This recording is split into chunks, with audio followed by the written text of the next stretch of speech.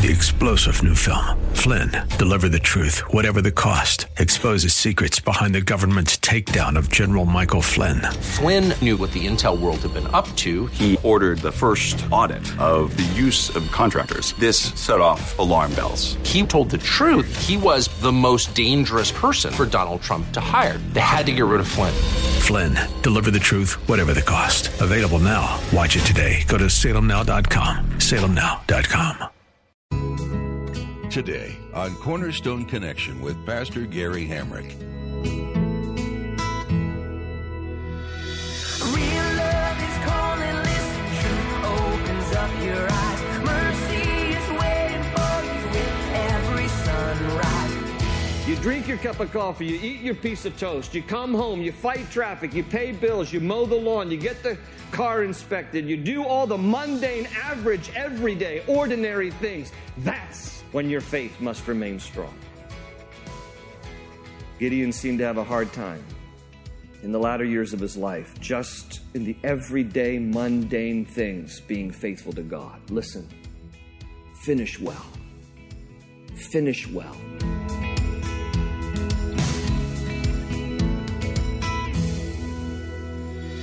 This is Cornerstone Connection, the radio ministry of Pastor Gary Hamrick of Cornerstone Chapel in Leesburg, Virginia. Pastor Gary is teaching through Judges.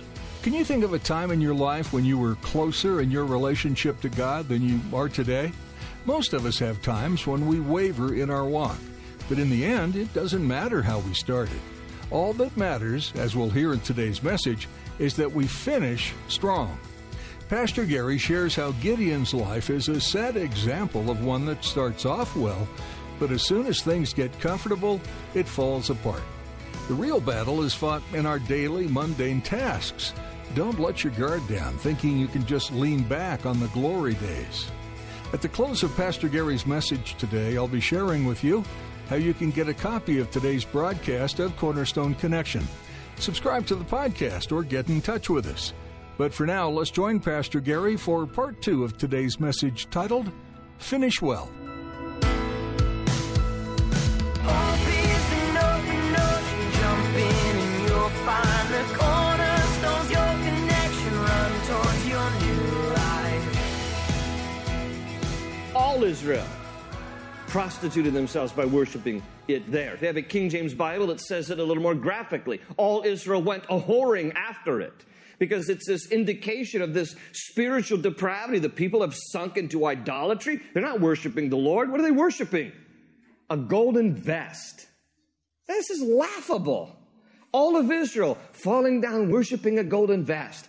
But before you laugh, consider, we do some laughable things too with our idols.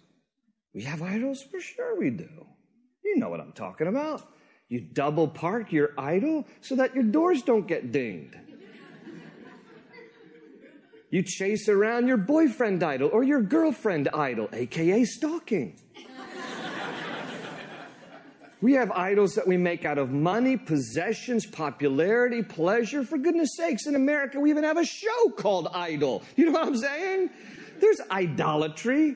I think it was Calvin who said that the human heart is a perpetual idol factory. Anything that we begin to worship and esteem more than God is, in effect, an idol. We have to be very careful about idols in our own lives. So before we laugh too much at these people, as silly as it seems, they're worshiping a golden vest of all things, there's a few things that we've propped up above God, if we're honest, that we need to tear down in our own lives. And also verse 27 says that it became a snare to Gideon and his family. Circle the word snare. It is the Hebrew word mokesh. M-O-Q-E-S-H, mokesh. And mokesh in the Bible is the word that is used for a snare or a trap or a noose for catching animals. And how telling this is, because in reality, idols, they trap us. They trap us. We become captive to our idols. And so did Gideon and his family. And the sad thing is that in spite of the fact that all Israel is worshiping this and it's becoming a snare to Gideon and his family, he does nothing about it. He perpetuates idolatry by the fact that he makes the idol to begin with, and then he does nothing to dismantle it when the people start worshiping it.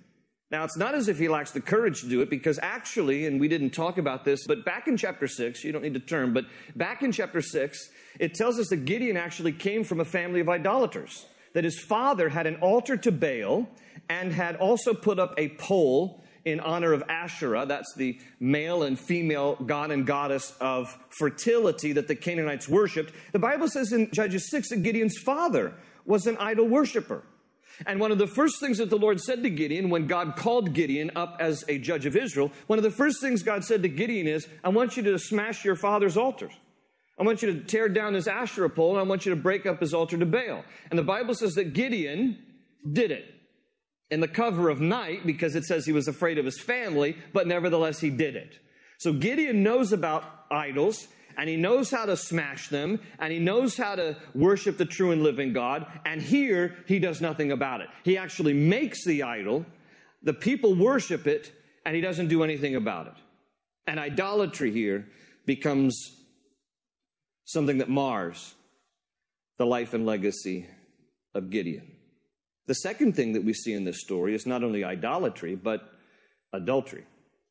In verse 29, it says Jerubbaal. Now again, that's another name for Gideon, and he got that name because when he smashed his father's altars to Baal, the people of Israel wanted to kill young Gideon, and his father actually defended him and said, well, listen, he smashed the altar to Baal, but Baal's big enough to kill Gideon if Baal wants to. And so they named him Jerubbaal, meaning let Baal contend with him. And so he still has this name attached to him, but this is Gideon, Jerubbaal. Of course, Baal never did anything because Baal isn't a real god. Jerubbaal, verse 29, son of Joash, went back home to live. He had 70 sons of his own, for he had, notice, many wives. Well, of course he did. Of course he had many wives. Why? Because he had 70 sons. One woman is not going to push all those boys out. Not one. You're going to have many to have 70 sons. Now, the Bible doesn't say how many, but do a little math. You have 70 sons, not even counting the daughters. You have 70 sons. If one wife has 5 sons, he has at least 14 wives. Maybe it was one son per wife. Maybe he has 70 wives. We don't know. Just says he has a lot here. And please note, polygamy was never acceptable to God. Polygamy was never acceptable to God. Now, sometimes, Bible critics and people who are skeptics about Christianity, they'll point to polygamy in the Old Testament, and they'll talk about, they'll find anything to discredit the Bible, and they'll say, here, this is so weird because God seems to accept polygamy in the Bible, and so what's up with a God like that? God never accepted it, never condoned it. Please note, just because God didn't always address every single sin issue, don't interpret his silence to mean that he condoned it. He didn't condone it. If he punished or killed people for every sinful behavior, the human race would have been wiped out by now. He would have killed everybody by now. The fact is that God had an original design and a prescribed definition for marriage, and it was to be a man and a woman. And it wasn't to be a plurality of people. It was to be one man and one woman. In Genesis 2:24, that's where God first spells it out when he creates Adam and Eve. He says, for this cause shall a man leave his father and mother, and the two shall be united and shall become one flesh. Jesus reiterates and reinforces this in the New Testament when he quotes from Genesis' account in Matthew 19. I'll read it. Matthew 19, 4-6.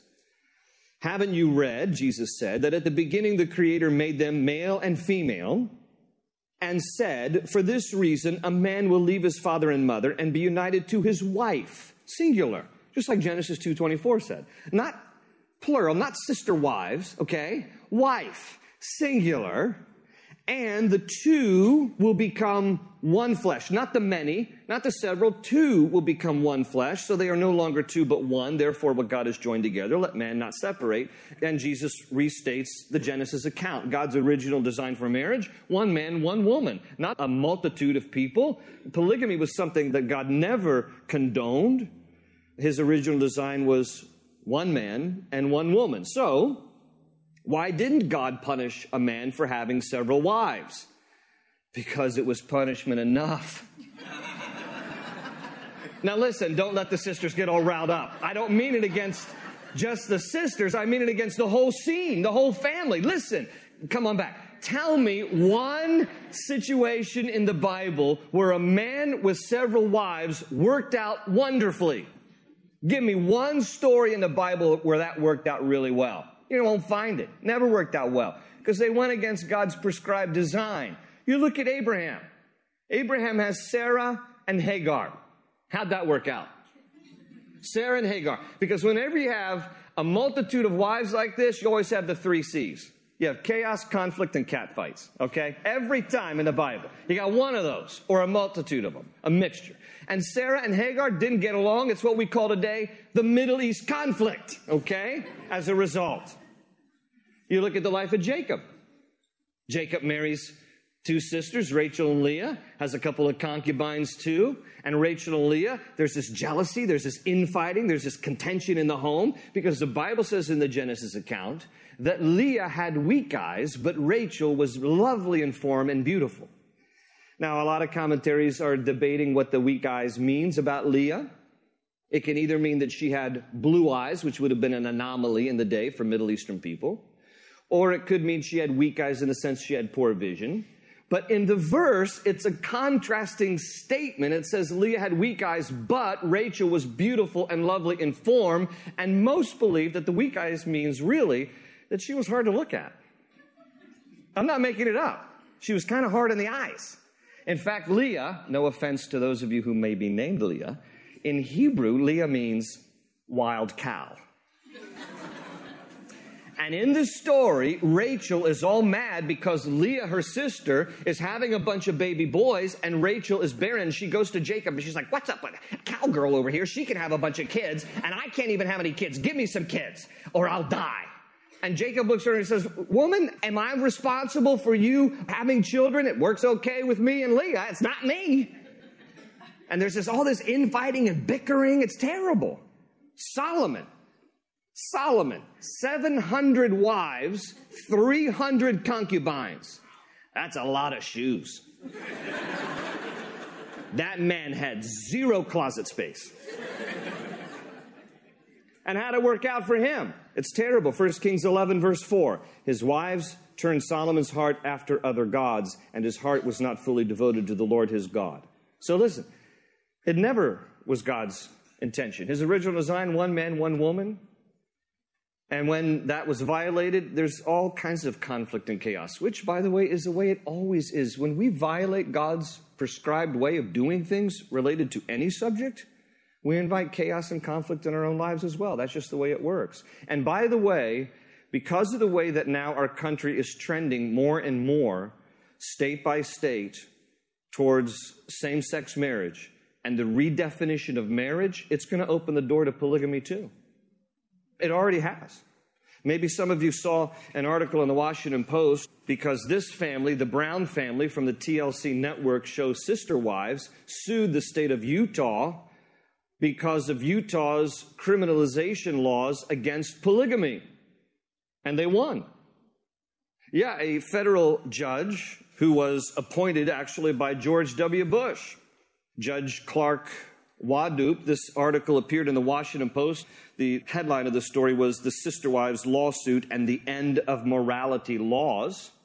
And this federal judge struck down the criminalization of polygamy in the state of Utah. Because here's what happens.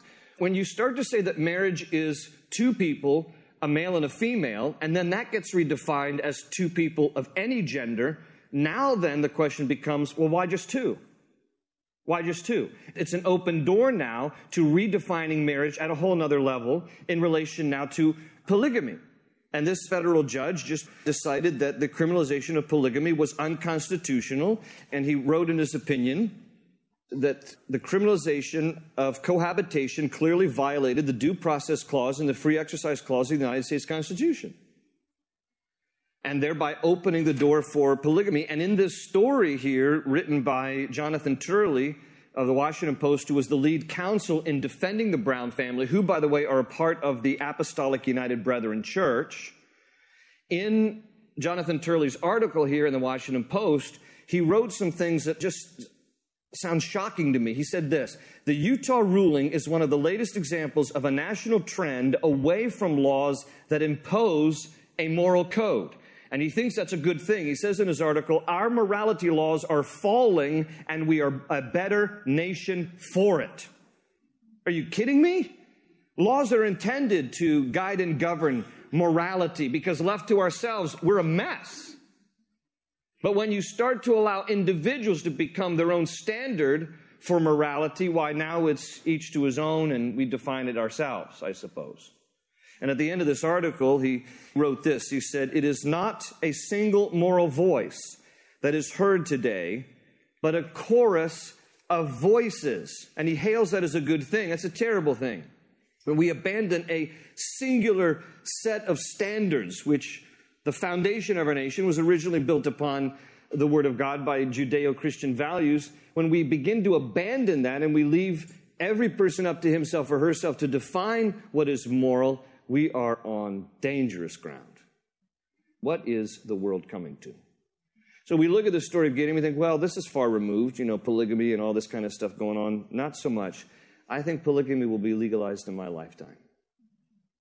You say, well, I can't imagine that would possibly happen. How many things have you seen happen that you thought would never happen? Well, back to our story here. In addition to having several wives, verse 31 says this: his concubine, he has a concubine in addition, his concubine who lived in Shechem also bore him a son whom he named Abimelech. Now, question, if you have many wives, why do you really need a concubine? He has a concubine, he has a mistress here, and please note, he names the son born to this mistress Abimelech. This also is an indication of where Gideon has fallen into this spiritual state of decline, because Abimelech in Hebrew is from two Hebrew words, Abba Melech. Abimelech translates, my father is king.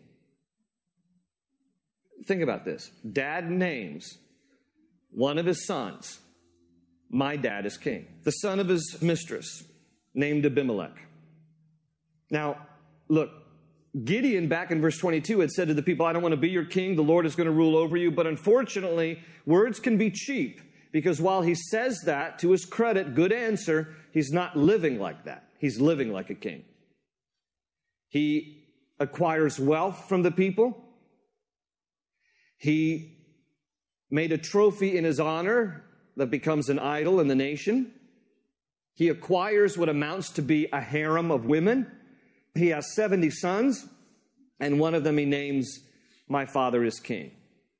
And Abimelech will be the tragic legacy to Gideon's life. Gideon will die at the end of chapter 8, and all of chapter 9 is devoted to the story of Abimelech. And it's a very sad story, because he is a ruthless, wicked man. He is a ruthless, wicked man. And I'm just going to summarize chapter 9 by giving you 4 points about Abimelech. First of all, he put himself forward as the ruler of Israel. He was a self-appointed ruler. He was not God-selected. He was self-appointed. He is not considered one of the judges of Israel, neither major nor minor. He was a self-appointed ruler of Israel after Dad dies. But in order to try to secure his reign, you know what he does? He murders all but one of Gideon's 70 sons. He murders all of them except one. In chapter 9, it says there was a particular stone, and he had all of Gideon's 70 sons brought to this one stone, where he had them each murdered. Only the youngest son of Gideon, Jotham was his name, escaped, ran off, and we never hear about him again. That's the kind of ruthless man that Abimelech was. Chapter 9 also tells us that he controlled Israel for 3 years until the Lord sent an evil spirit against him. The Lord allowed an evil spirit to come against Abimelech, and it incited the people of Israel against Abimelech. There was civil war, there was strife and conflict. And Abimelech then tried to secure his reign because he felt it slipping through the civil war that ensued. And it tells us that he suffered a tragic death while attempting to keep his reign. Chapter 9 tells us that a woman from high up on a tower threw down a stone that hit Abimelech in the head, wounding him. And as he was dying, he said to his armor bearer, "Drive your sword through me, because I don't want it to be said that a woman killed me." And that's the way that his life ends, and that's chapter 9. And that's the legacy that Gideon leaves. Why? Because of idolatry and adultery. Now, if a book were to be written about Gideon, I think the chapters might be entitled this way. Chapter 1, a timid young man. Chapter 2, called by God. Chapter 3, a valiant warrior. Chapter 4, a military hero. Chapter 5, a judge of Israel. Chapter 6, refuses to be made king. Chapter 7, makes a golden ephod. Chapter 8, responsible for Israel's idolatry. Chapter 9, many wives and a mistress. Chapter 10, 70 sons and a rebel son named Abimelech. Chapter 11, Abimelech murders his brothers. Chapter 12, civil war, the death of Abimelech, and the end of a legacy. First half of the book is a good read, not so much the second half. What will the last chapters of your life read like? See, it doesn't matter as much how well you started. What matters is how well you finish. For Gideon, it seems that it was easier for him to be faithful to God in the face of a national emergency.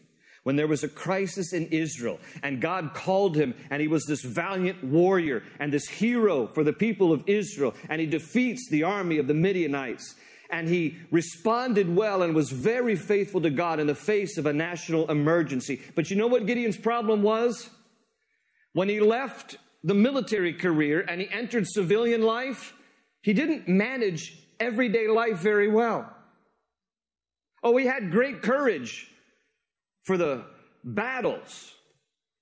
But when the accolades and all the honor slowly faded into the distant background, Gideon couldn't seem to manage the everyday, somewhat mundane, ordinary days. And that takes just as much courage.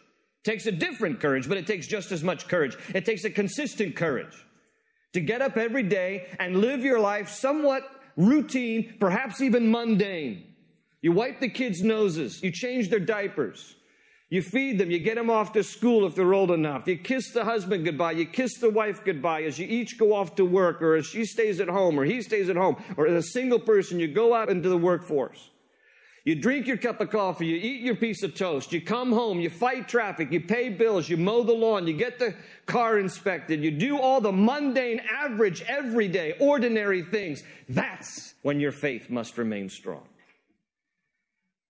Gideon seemed to have a hard time in the latter years of his life, just in the everyday, mundane things, being faithful to God. Listen, finish well. Finish well. Paul said in 2 Timothy 4:7, I have fought the good fight. I have finished the race.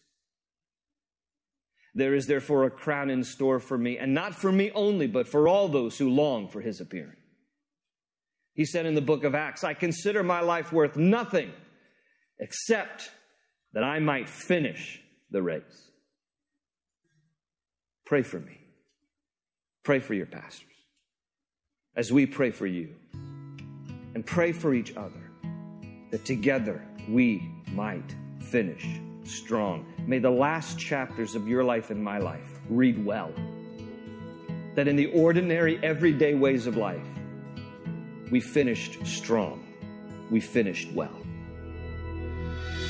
Open open ocean, jump in and you'll find the cornerstones, your connection, run towards your new life. Pastor Gary has been teaching through the book of Judges, sharing the incredible lengths God goes to in order to rescue his people and teach them about himself. Sometimes God needs to use extreme circumstances to get our attention and turn us back to the path he knows is best for us. We pray you've been encouraged as you listen today and that God is working in your heart even now. If you'd like to talk with someone about what following God means for you, or if you have any questions, We'd love to hear from you. Give us a call at 703-771-1500. That's 703-771-1500. This message today has been brought to you from Pastor Gary and Cornerstone Connection, a ministry of Cornerstone Chapel in Leesburg, Virginia. You are most welcome to come see us in person if you're in the area.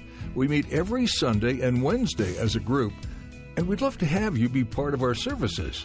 Head to cornerstoneconnection.cc to find out more about the church and find directions and service times. While you're at our website, be sure to check out our archive of previous messages and download our mobile app to take them with you on the go. Thanks for tuning in today, and be sure to join us again for another edition of Cornerstone Connection. They say you're a wandering soul, that you've got no place to go, but still you know, you're not alone. Real love is calling, listen, truth opens up your eyes. Mercy is waiting for you with every sunrise. Hope is an open ocean, jump in and you'll find the cornerstones, your connection, run towards your new life.